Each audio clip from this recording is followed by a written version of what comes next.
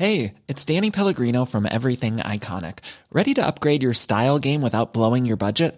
Check out Quince. They've got all the good stuff, shirts and polos, activewear, and fine leather goods, all at 50 to 80% less than other high-end brands. And the best part? They're all about safe, ethical, and responsible manufacturing. Get that luxury vibe without the luxury price tag. Hit up quince.com/upgrade for free shipping and 365-day returns on your next order. That's quince.com/upgrade. Hi, this is Craig Robinson from Ways to Win, and support for this podcast comes from Invesco QQQ, the official ETF of the NCAA. Invesco QQQ is proud to sponsor this episode, and even prouder to provide access to innovation for the last 25 years. Basketball has had innovations over the years, too. We're seeing the game played in new ways every day. Learn more at Invesco.com/QQQ. Let's rethink possibility. Invesco Distributors, Inc.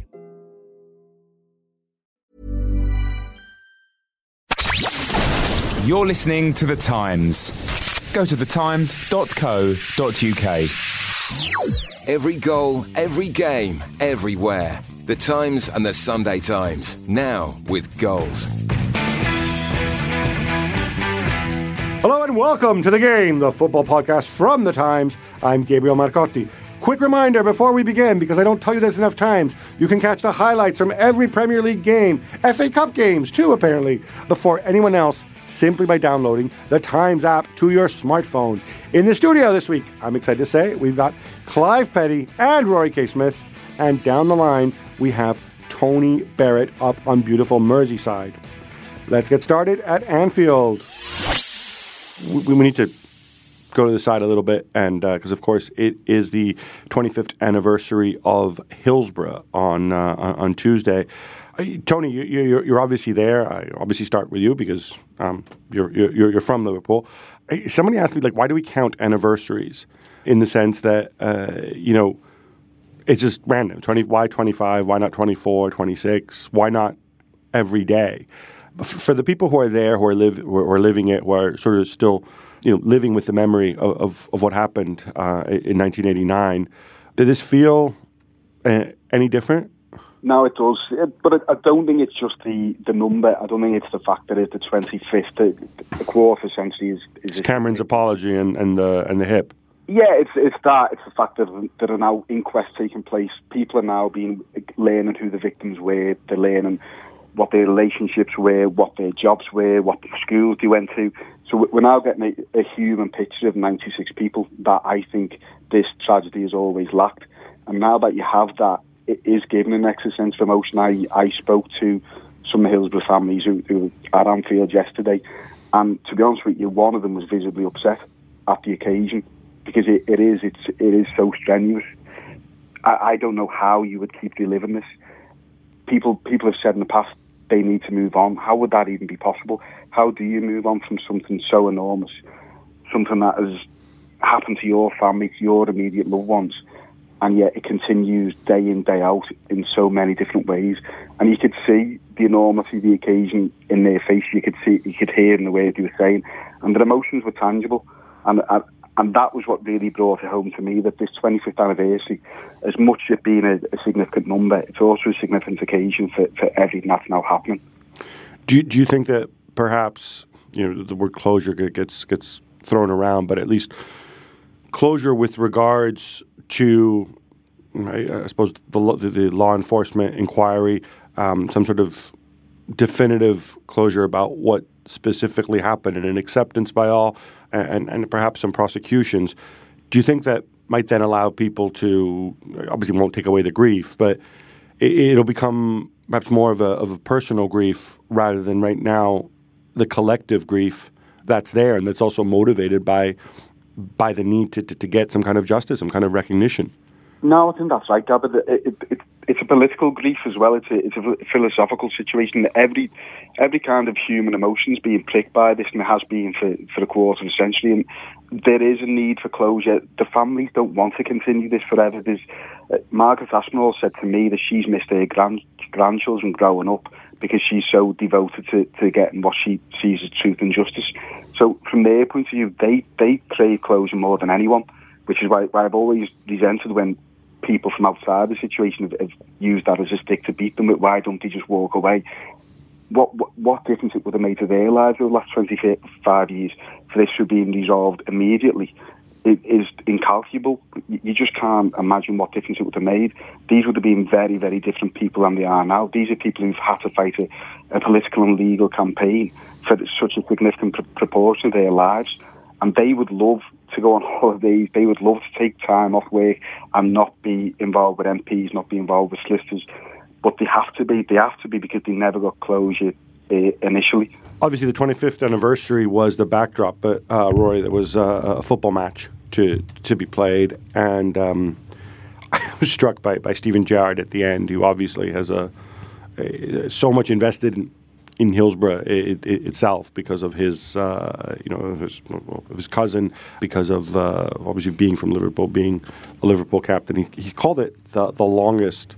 I think the longest 90 minutes he's ever played. I mean, this guy looked absolutely drained. Was it a seesaw of emotions? What was a seesaw match? I think, to be honest, I can't remember other than players winning World Cup finals, Champions League finals, FA Cup finals, winning titles, seeing a player cry on the pitch. Just it's not an ordinary league game. That's clear. That for a variety of reasons, it wasn't an ordinary league game, but it was a league game that nothing, as he said afterwards, nothing's theirs yet. I've never seen a reaction quite that powerful. It was quite moving, I think, and it would be the case. It's difficult now because football's changed so much, and kind of the tribalism is so ensconced in people that it's quite hard to see past all that.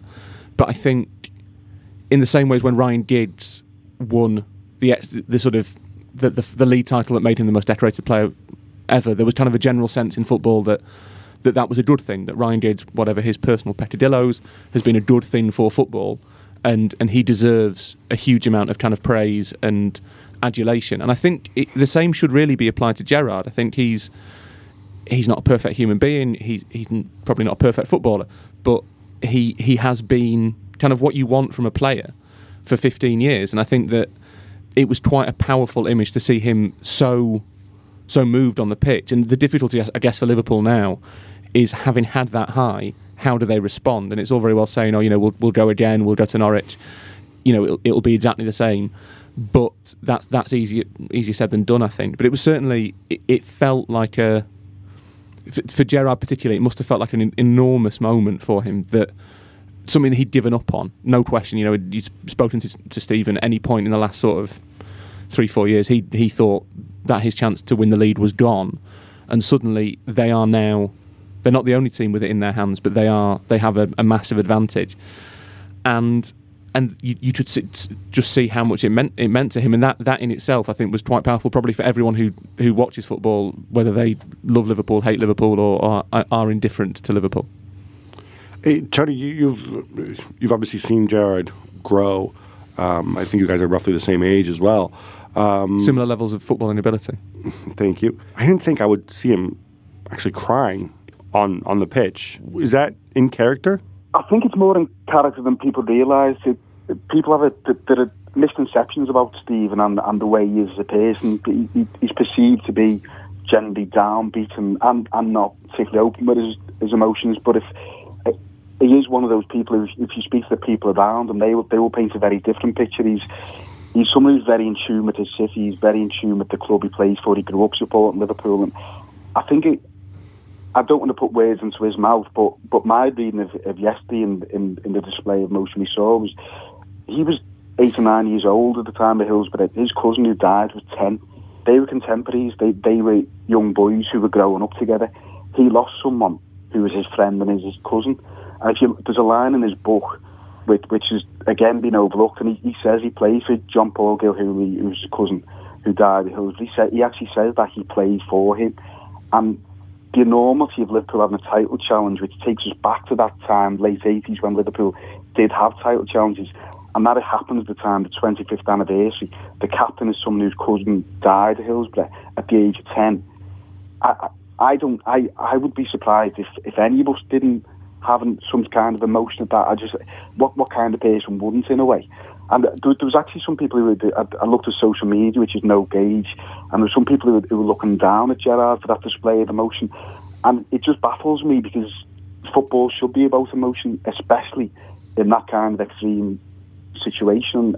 And I thought it was really heartening to see Steven Gerrard act like that, because I think we'd all like to think that we would care so much, that we'd be the type who would display our emotions in a similar way, whether that be crying or whatever. We will be emotional. It's funny, isn't it, that in an age where, not to get sort of cod philosophical, but in an age where kind of grief is such a, that we're also quick to express our grief, and there's almost like a competitive edge to the expression of grief, that it can seem confected. And yet when you get something that is genuine emotion, and I think part of Gerrard's reaction was grief, because of the, as Tony says, kind of the occasion that it was and the timing of it all, that we kind of sneer at it. He is Mr. Liverpool. The only thing that stands for, but once Carragher left, that was the connection. I think everybody in football would love to have that kind of romantic idea that, that this is a local boy made good, leading his team once again. And on that occasion, I think Tony's right, and you're right. Anybody would be overcome by that emotion. It shows what it actually means something. For all the foreign imports and everything that the game has had, this is what people actually cry out for, isn't it? A homegrown talent leading his city, hopefully in his case, to triumph.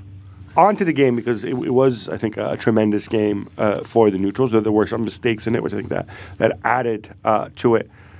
I have to start with the Raheem Sterling ankle-breaking crossover, Pearl Washington stroke Tim Hardaway move, which you guys are looking at me because there's a sport called basketball, which other people play, and this was kind of the football version of it.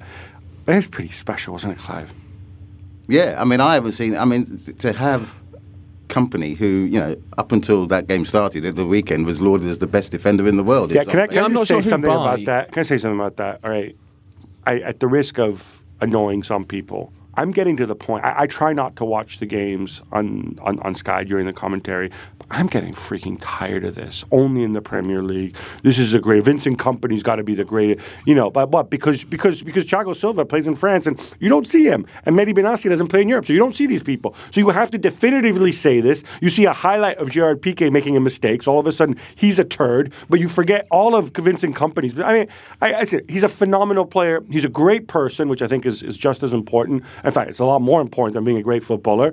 It might be there, but you don't need to ram it down our throats all the time. Whoa, he's just so fantastic. You'll never see anything like this. Before you have a coronary, I heard that in commentary, and I'm the same as you. I think Kompany's fantastic. He's a great defender. That is as bad as I've seen him play. I don't really know of anybody who thinks he's the best defender in the world. You don't really hear that argument regularly, other than when commentators say he's the best defender in the world. No, I don't know anybody who thinks that. Well, actually, I bring that up because it was said in commentary. I believe he's a fantastic defender. He's one of my favourite players in the Premier League. And if you want someone who actually went on record as saying he was the best defender in the world, consult Mr. Graham Souness in the Sunday Times. Ah, right. Top of his column. But as I was just pointing out, he had been mooted as the best defender in the world. by Graham Souness. By Graham Souness. And man who signed Phil Babb from Benfica. And Dean Saunders. Yeah. Okay. I haven't seen defender or goalkeeper be sent running out of a stadium by just a swivel of a hip since, I think it was probably Falcao in the bloody World Cup. It was just fantastic. They were gone. And to still show that maturity and finish it off was fantastic. Yeah, Tony, to be fair, this should really be about celebrating Sterling, right? Yeah, it was it was the maturity and the level of poise and intelligence to actually do that for a 19-year-old was fantastic. Yeah, I need to ask you about Sterling, Tony, because after Italy knocked out England on penalty kicks in the 2012 quarterfinals, I was sitting with one Guillaume Balaguer in a flat in Warsaw. We were watching this on television. We decided to tweet out our England 11 for the 2014 World Cup, trying to predict 2 years later. And Guillaume insisted that Raheem Sterling had to be in there. And I'm like, well, he was like 18 at the time, 17, who knows. Every time I see this guy, it's not just his ability, but he seems actually really composed and really versatile. Is this just the guy he is, or is it down to Rodgers? Or I would look at him and I might even go so far as to suggest he's Liverpool's third best player. I actually think who you put as the first two, Suarez and Gerrard. Yeah. I think you might be right. I think he may well be Liverpool's clear. He's been in Liverpool's top 3 performers since Christmas. And the great thing about Sterling is that he had 2 years where people thought he wasn't going to fulfil his potential, especially people outside the club. They saw someone who at the age of 17 was a special talent, and who by the age of 19 had these weaknesses in his game that were going to be exposed. And like what? Well, people were actually quite... Listen, I don't want to blow my own trumpet here, but I picked him as Liverpool player to watch in 2010. I thought the talent was that obvious. So when people were questioning him, and they were questioning it surprised me, and I didn't get it. But it was endemic. There were even people who questioned whether he was quick. Has he seemed? There were these kind of strange reasons why Raheem Sterling was not going to be a top player. I don't think there's been a player I've seen probably since Steven Gerrard at Liverpool, Wayne Rooney at Everton. I don't think there's been a player on Merseyside who's been so obviously a special talent since those two.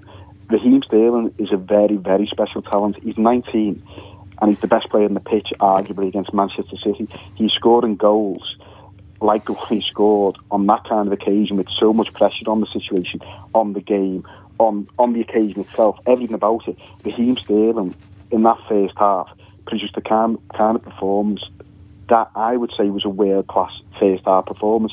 I'm not saying he's a world-class player, because I think he's still some way to go before you'd even start talking about that. But that performance, the way he took the goal, everything about it, the way he took the game to Manchester City was world-class.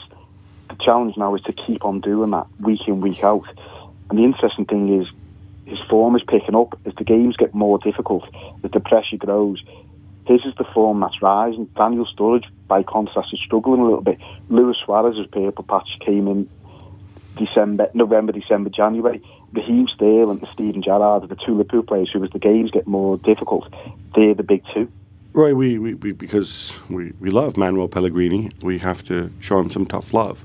Or do we? Because that first half, I thought, was horrible. It's really easy to say they lost, they went 2-0 down, weren't they terrible, didn't you make mistakes? To me, it was a really good game of football, a really even game of football in terms of the time that either side was on top. And so in that context, Liverpool got a little bit, it was a stroke of luck that they got the third goal. You probably would have said City would have got it.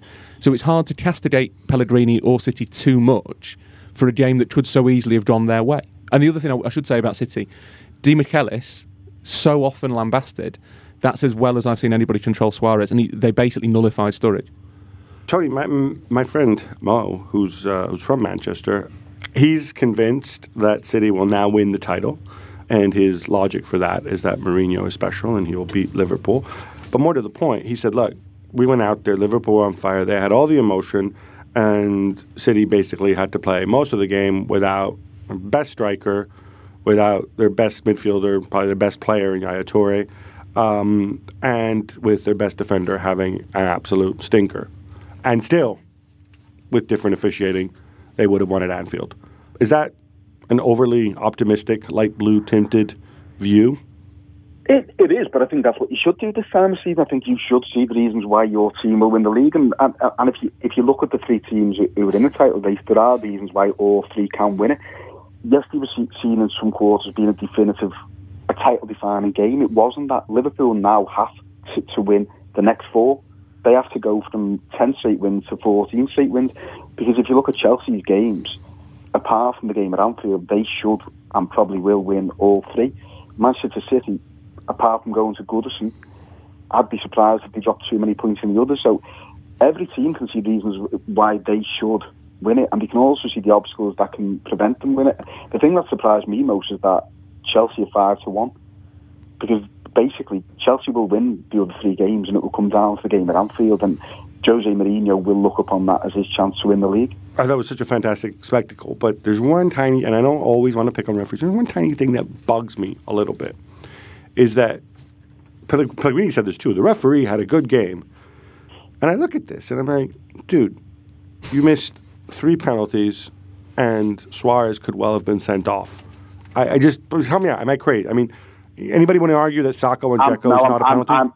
I'm of the Pellegrini school of things happen in football matches, not all of them get seen. And I agree, I thought there were 2 or 3 penalties myself. I thought Suarez, at the very least, sailed very, very close to wind when he took a tumble, having already been booked. But in terms of, it depends on what you think a referee is there for. I know they're there ostensibly to enforce the rules, but they're also there to allow a football match to happen, and I thought that happened just thought. You can still allow the football match to happen by calling a penalty when Sacco launches. In fact, the idea that how we touch Dzeko doesn't matter. You do that, it's a penalty even if you don't touch. That would have been the first. It was a penalty. I thought Company on Suarez was a penalty. Company on Suarez was a penalty every time. I thought Skert's handball was a penalty. All right, just to wrap this up, the run-in. This is the part where I'm told to ask people predictions. Here goes, Clive, your 2013-14 Premier League champion will be. All right, take some. Manchester City. Rory? If a team wins when Chelsea go to Anfield, then the team that wins will be the champions. Who do you think will win when Chelsea go to Anfield? You'd have to say Chelsea, wouldn't you? You'd have to back Chelsea in that situation. All right. Barrett? My prediction throughout the season has been Manchester City, and I will stick to that. All right. Right, let's do West Brom. Yeah. West Brom and Spurs. Now, Rory Smith didn't want us to talk about this because presumably he hates Spurs, or he'd rather talk about Arsenal again because he loves big clubs. I hate all teams equally. But we had to fight back from 3-0 down to 3-3. And I have to ask this about Pepe Mel. Since he got here, he's been viewed sort of bizarrely. People are like, okay, the novelty of him writing mystery novels wore off very, very quickly. And then there was the novelty of the fact that, they're horrible in one half. Gab, can I get off? I've got Burnham on the line. Can I Andy Burnham on the line. Yes, you go. You talk to your fellow socialist. And thanks for coming on. Speak to you later, Tim. For those who don't know, and shows you how we actually tape the show in real time, Tony Barrett had to leave us to go speak to the MP, Andy Burnham, presumably about Hillsborough. So Pepe Mel. Now he's come out and said, he probably won't be here next year, even if they stay up. It's a bit bizarre. I don't understand why you would bring this guy in. He gets the job, he keeps you up, assuming he does, and he will. You're making a face. I think it's very, very. It's going to be really tight down. In fact, at Clive Petty's instruction this morning, in the newspaper, pull out the game. We've done a sort of look through at the run-ins for the teams in the relegation battle, and West Brom. It'll be really, really, really tight for West Brom. And Have you been disappointed in Pepe?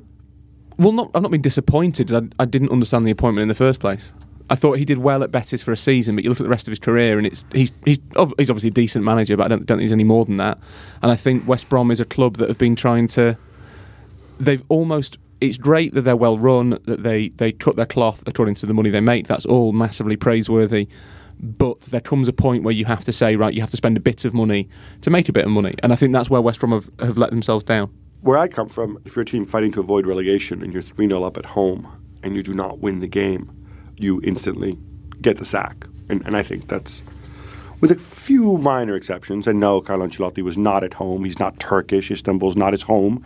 They weren't fighting relegation. And they weren't fighting relegation. Can you work out how Spurs got back into it and how West Brom let this get away? I've no idea, but it's a...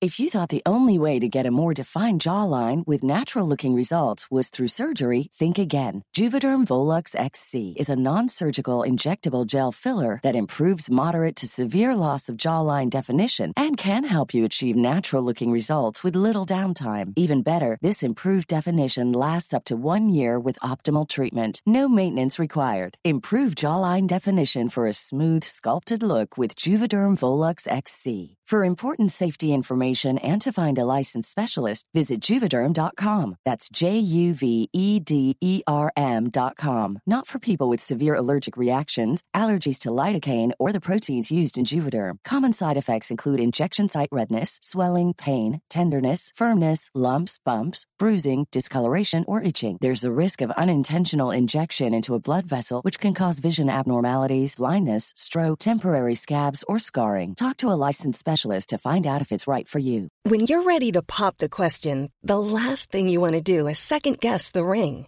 At BlueNile.com, you can design a one-of-a-kind ring with the ease and convenience of shopping online. Choose your diamond and setting. When you find the one, you'll get it delivered right to your door. Go to BlueNile.com and use promo code LISTEN to get $50 off your purchase of $500 or more. That's code LISTEN at BlueNile.com for $50 off your purchase.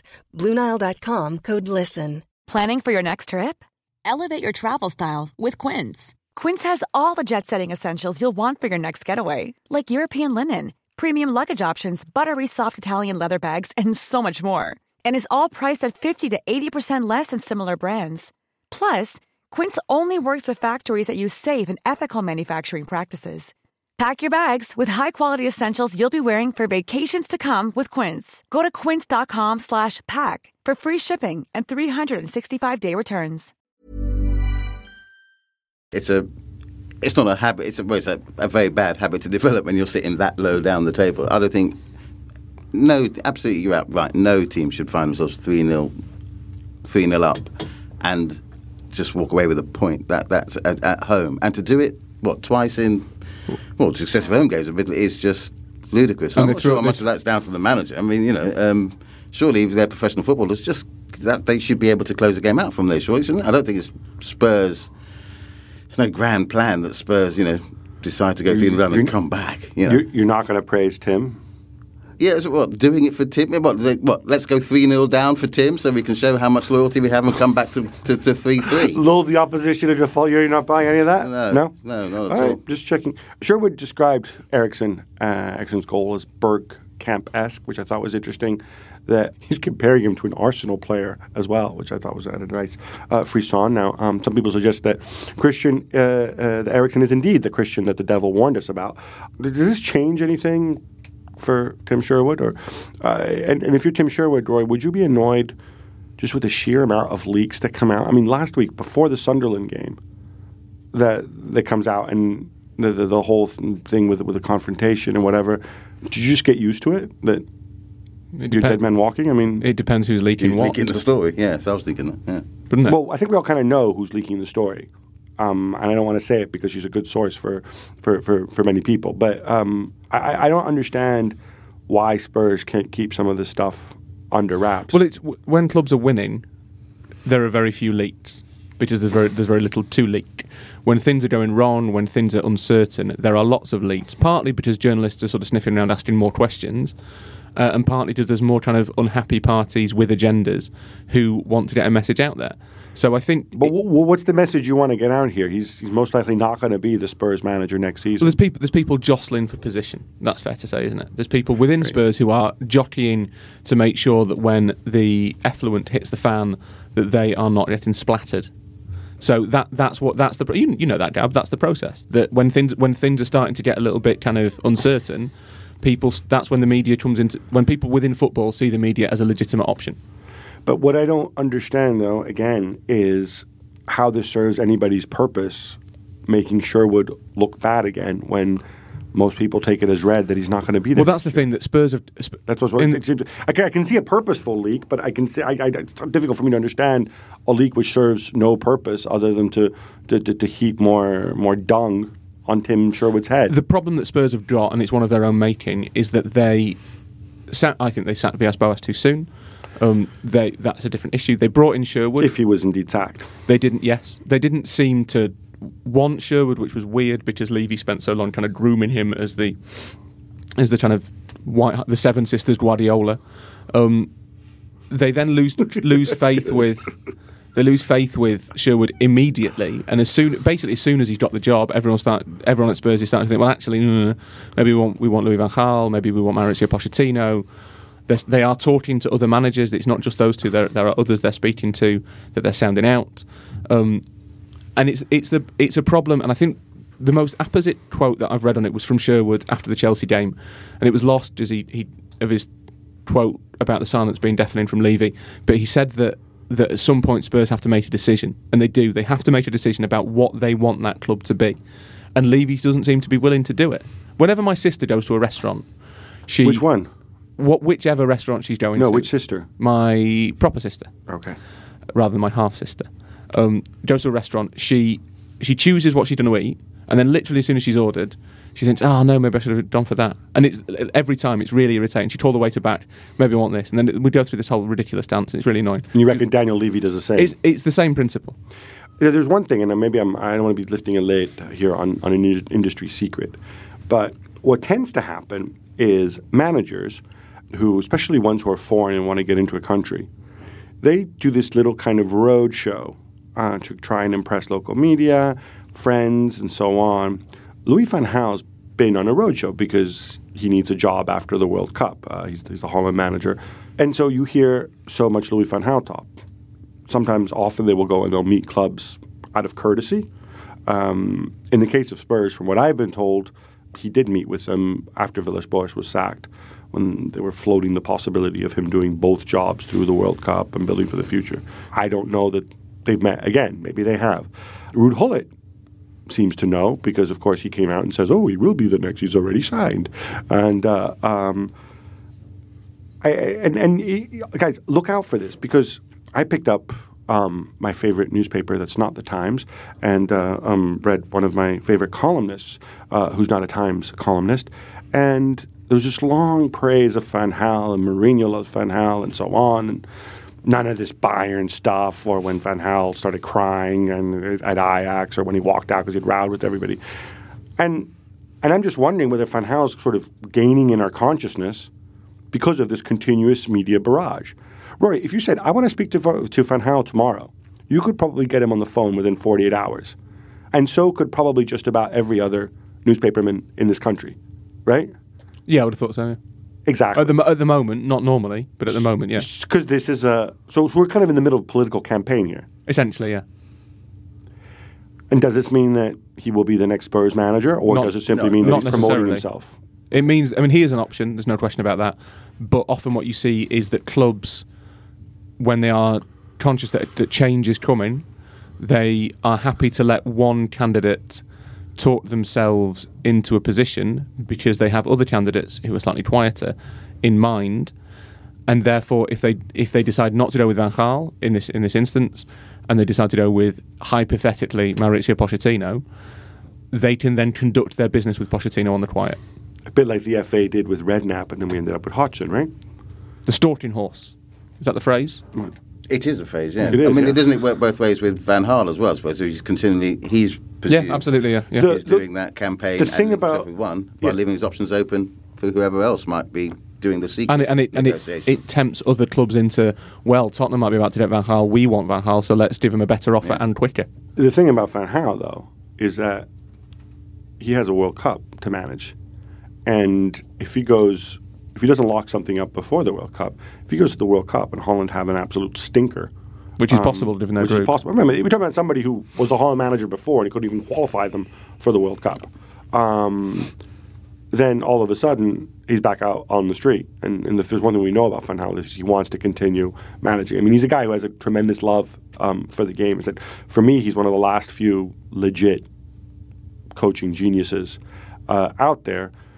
But the problem is, like with a lot of geniuses, they kind of do their best work. And then after that, some screws fall out and they struggle to reach those heights again. A bit like J.D. Salinger, perhaps, after he wrote Zelda. Never reach those heights again. All right, too many debates this week because we took up so much time and Maguire's getting antsy. This issue that comes up time and again about playing the FA Cup semi-finals at Wembley. Now, for those who don't know, they play the FA Cup semi-finals at Wembley because it's a bigger stadium. You can get more fans in there. You can make more money because you sell more tickets, and most of all, you've got more corporate entertainment because big businesses like to do their corporate entertaining in London rather than, say, in lovely places like Birmingham or Manchester. That said, it's Wembley. They like to do it in central London, usually, not necessarily at Wembley. That's why most prefer the Emirates. That's the argument for it, and the FA have to pay for Wembley. Anybody have a big problem with this? Anybody want to make the case for, no, it should be held in Villa Park because of travelling Wigan fans and trains to get home and people from the north struggle? I mean, Barrett's gone, but, you're sort of a northerner. I'm not sort of a northerner. I am a northerner. I'm just I'm an economic migrant. You're from Harrogate, though. That's a bit... Near Harrogate. Yeah. I don't think I understand why they played at Wembley. If you speak to players, they like the fact that it's played at Wembley. The players generally are kind of on board with it. They feel as though it's more special. Because they get a night out in London. Yeah, they get a nice night out in London. They don't see a show. They've got all the shopping opportunities at Westfield. It's just a great tourism attraction. But the players want to be at Wembley, and I kind of get that because obviously the semi-finals being there mean that more players get to go, and you can kind of respect that. I would play the semi-finals at the Millennium Stadium in Cardiff. Oh, good. As if a place that's even more impossible to get. No, but I think it's not even in England. I mean, that's fine. But it's truly neutral, I guess. It's neutral, and it's no harder to get to. It's harder to get to. Neutral if not if Cardiff are playing, right? That's true. I suppose Cardiff. Yeah, I suppose that's in the unlikely event that Cardiff gets to an FA Cup semi-final. It's well, not that unlikely. They were in the final. The final a few years ago. Yeah, I'll take that back. Why would you play in Cardiff? Because it's impossible to get to. I think you could easily do it. You could play one at Old Trafford, one at the Emirates. You could wait until you see who's in the semis and then decide where to play them. Although I'm not sure how practical that is. That's the obvious solution. So if you get this year's semi-finalist, you get Hull, Sheffield United. You don't play it, say, at Old Trafford. You get Arsenal, Wigan. You play it somewhere in the Midlands. I don't understand why Villa Park is continually raised as an option, given that it's between the north and the south. It is in between the north and the south, but it's not anywhere near the biggest stadium in the country. It's not a particularly modern stadium. In the 80s and 90s, it was fine. It's been left behind. You want it in a 50, 60, 70,000 seater, I think. But yes, its geographical location obviously is a bonus. I'd just play them in Cardiff because then you could kind of make a weekend of it. I'd play them at times so that people could actually get home. That's the other thing. Playing them in the evening is ridiculous for people who have to get back to the north. Can you explain why is it so difficult to get home? It's because trains stop running in the because in this first world country of ours, the last train to Manchester, which is the second biggest city in the north of England, after Leeds, is at something like 3 o'clock in the afternoon. Because the trains are rubbish. That's the basic problem. The trains are terrible. I think there was a train at 9 o'clock. Yeah, the last one I think is 9:30. Yeah, okay. But if you're at a 5:30 kickoff that could then go to extra time, you're pushing it a bit. Clive, I think you're a year or two older than Rory, so you might be able to explain to this. And our boss, Tony Evans, used to tell me these fabulous stories, how back in football's heyday in this country in the 1980s, they used to have trains called football specials for football fans. Would it be really so difficult that, let's say you're from Wigan and you have a ticket to go to Wembley, that would then you could then also buy a ticket to go on a train with other Wigan fans afterwards back home to Wigan? Well, nowadays, sorry, was your question, why don't we have footballs? They could do it back then. Why can't they do it now? Possibly. Why is it so freaking difficult? I can charter a plane. Why can't I charter a train? Because back then we owned without getting too political about this, back then we owned the railways and we had a say in how they run, and then a certain party came into power, sold them off. It was all about profit, and they didn't want their rolling stock smashed up by then said football supporters. Yeah, but football fans have been sanitized now, right? Yes, but unfortunately they think that they're still going to be those scary Wigan hooligans. But we're still not in an area where they're going to lay on extra services. That's because things are not run. You're making the big mistake that the rail service is run for the benefit of the public, which it patently isn't. But you'd have thought that ends up paying for it. A football special would be relatively profitable. You've got, how many? There were 25,000 Wigan fans. I'm not arguing against it. Not to mention, you could get sponsors. You could get people to sponsor it. You could run it straight to. I'm assuming Wigan has some kind of train station, right? Yes. You could run it straight to Wigan, easier to get home. I mean, why is this so difficult to do? Because they make money out of a service that's pretty poor now. They're not going to. They're no interest in. They don't want to improve the kind of service where it is. They make a lot of money out of it. They do it once a year. And they still put the prices up for a service that's poor now. They're not going to lay on. They're not interested in spending that extra money in putting on more services. You wouldn't even have to, without being funny, you wouldn't have to even run it to Wigan. All you'd have to do is lay on an extra train from Manchester to Piccadilly and into Euston, you'd be fine. They're not interested. But they're not interested because they're not running it for the consumer. Yeah. Well, why don't you just jack up the prices and run They it? do jack up the prices. The prices go up above inflation every year, and they will keep doing that for the next 10 years. That's already been planned. But it's not for more services. I don't have an economics PhD, but if it costs you £40 per passenger, let's say, to run the train one way from Euston to Manchester Piccadilly, could you not charge the Wigan fans 50 quid to get home, for example, and make a profit? Well, yeah. Nobody's asking to be generous, right? But just charge what it costs. The answer to your question, Gab, is there is no legitimate reason why they don't run football specials anymore. No. All right. Time now for Rory's favourite part of the show, Quick Hits. Manuel Pellegrini says it would be a victory for football if Chelsea did not win the Premier League. Anything in their 1-0 win over 10-man Swansea for 75 minutes with 10 men, to suggest otherwise? Well, Chelsea laboured a bit. Swansea aren't that bad. But I don't like this kind of, it's good for football. No, there's only one way to win. It has to be our way. Chelsea are, they're not as exciting to watch as some of the other teams. And therefore, they mustn't win. They're not nearly as bad to watch as people sort of say they are. They can be very impressive when they're going forward, but that doesn't matter. This is kind of a stupid games. Thing for Pellegrini to say, right? Yeah. He kind of screwed up, and he probably regretted it the minute. Yeah, I mean, nothing good can come from. You wonder whether he meant it as it kind of came out, but I think it wouldn't be bad for football. It'd be great for football. It would show the importance of solidity, of teamwork, of resilience, and all those praiseworthy virtues. So yeah, if Chelsea win the league, they're the team that deserve to win the league. Yeah, kind of out of character for the man we once called the engineer.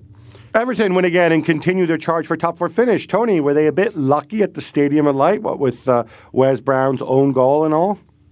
They were lucky, but that's what you need to be at this time of year. And Everton are finding different ways to win against different opponents.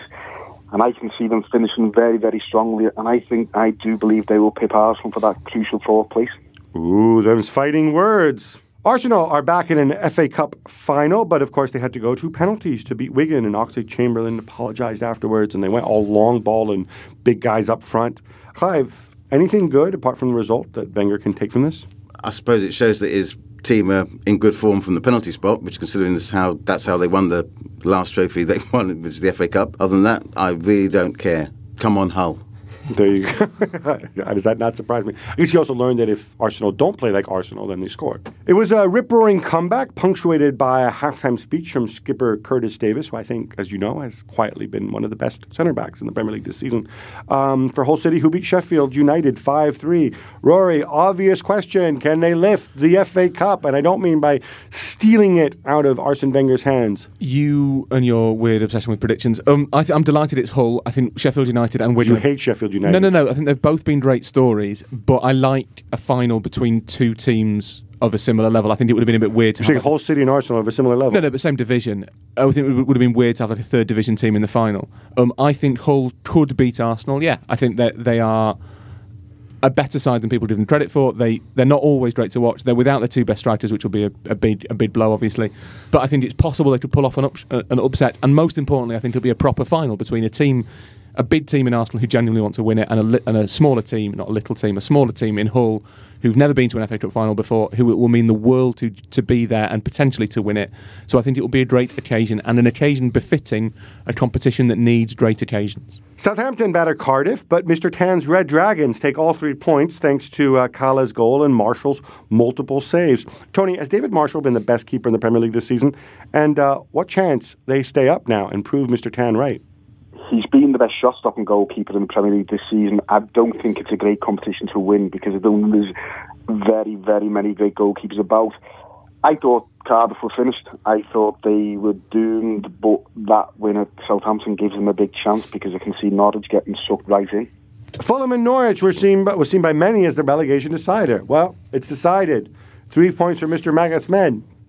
Will they stay up? And if so, will it be deserved? Well, I don't think they've done anything to deserve that says they should definitely deserve to go down. So if they get the points, really, well, I don't think there's anything that's upset the great football gods that say Fulham must go down. Sidwell and Parker in the middle of the park. That's not they've got to play. That's what they do. You can't just because you don't like them. That's not. It's not that I don't like them. It's Manuel Pellegrini. If they get the points and finish with 3 teams below them, then they obviously deserve to stay up. There's still time, of course, for them to change their manager. They've got 4 games. They seem to make a habit of that. So who knows? But as I say, but they need.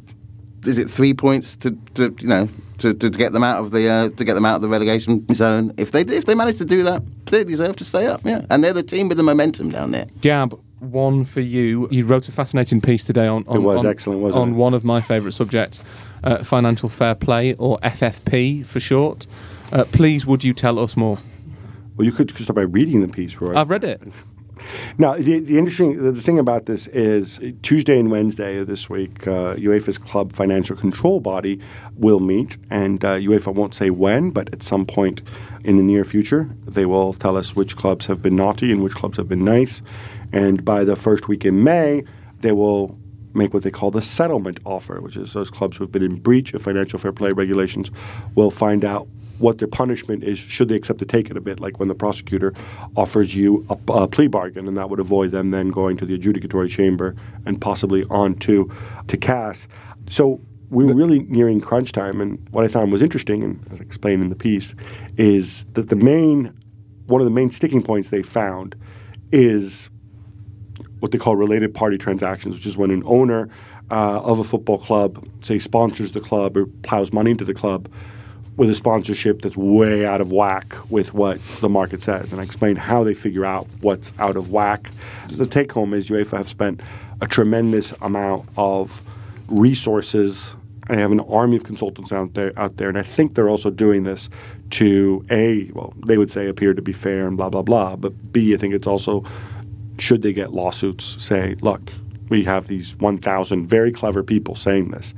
And I think, although UEFA would probably deny this, I think there's also a rule that if you've been employed as a consultant by somebody, you can't then testify against them on behalf of somebody else. It's a little bit like, should you ever get divorced, you should speak to all the divorce lawyers in your area, thereby forcing your missus to go and get a crappy divorce lawyer out of the yellow pages.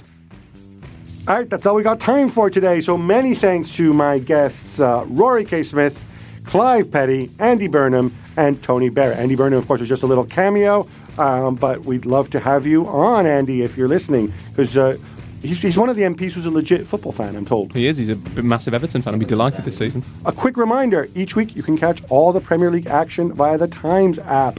Download it now and check out thetimes.co.uk for some brilliant writing, especially by the three of us here on the panel. And, of course, you can always pick up... No, you're shaking your head, Clive. I write nothing. I'm just the... what do you call it? I'm the...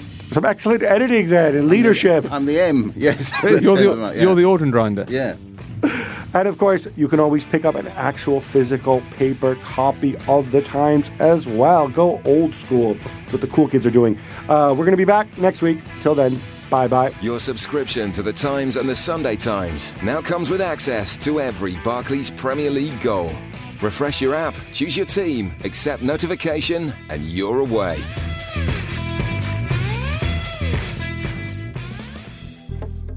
Hi, I'm Tim Montgomery, the presenter of another Times podcast from the opinion pages called Did You Read? It's the perfect weekly snapshot of some of the best writing in the newspaper. Find out more by heading to thetimes.co.uk/comment central and search Did You Read to subscribe on iTunes.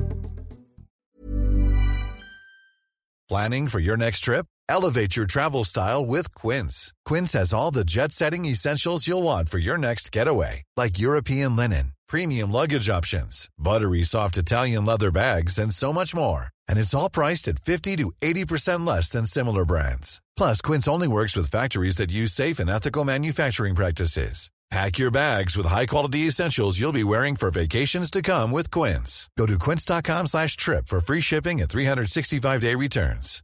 Hi, I'm Daniel, founder of Pretty Litter. Cats and cat owners deserve better than any old-fashioned litter. That's why I teamed up with scientists and veterinarians to create Pretty Litter. Its innovative crystal formula has superior odor control and weighs up to 80% less than clay litter. Pretty Litter even monitors health by changing colors to help detect early signs of potential illness. It's the world's smartest kitty litter. Go to prettylitter.com and use code ACAST for 20% off your first order and a free cat toy. Terms and conditions apply. See site for details.